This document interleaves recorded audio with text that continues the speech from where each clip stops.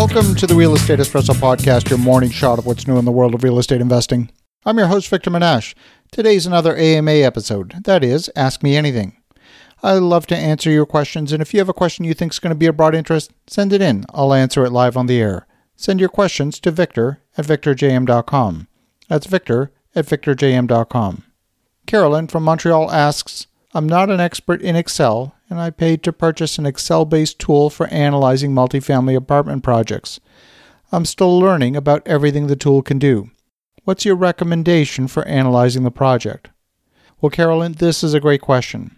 In my experience, there are several different types of analysis that need to be performed depending on the exit strategy of your project.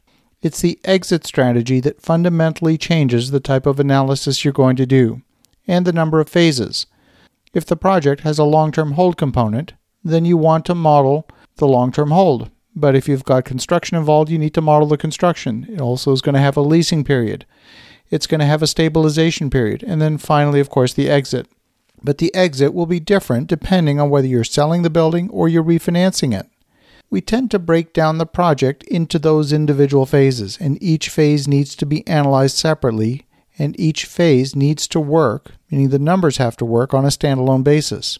For example, it won't help to have a great long-term hold if you can't get it through the leasing phase, and leasing won't matter if you can't get through construction, and so on.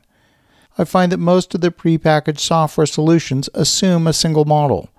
They assume a straightforward purchase, maybe some improvements in a sale, but the truth is that most projects are really more complex than that, and they're executed in phases.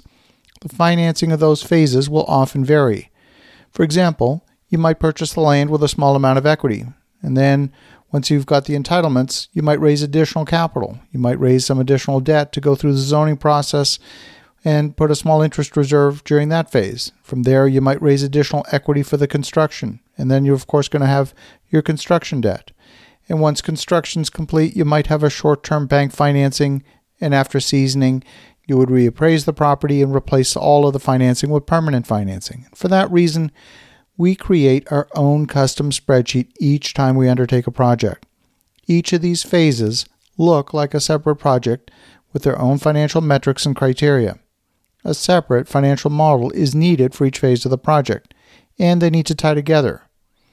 When you add the different types of financing terms, this affects how the project is modeled. I'll give you a simple example. Let's say you've got two classes of investors. The first class are your straight equity investors. They have a share of ownership of the project. The second class of investors might be preferred investors. They have a rate of interest calculation on their investment and then perhaps a lower percentage of ownership. Maybe their interest rate only starts to accrue when you get the building permit and then becomes payable to the investor when you get your occupancy permit. And then the interest accrual terminates when you refinance into the permanent financing.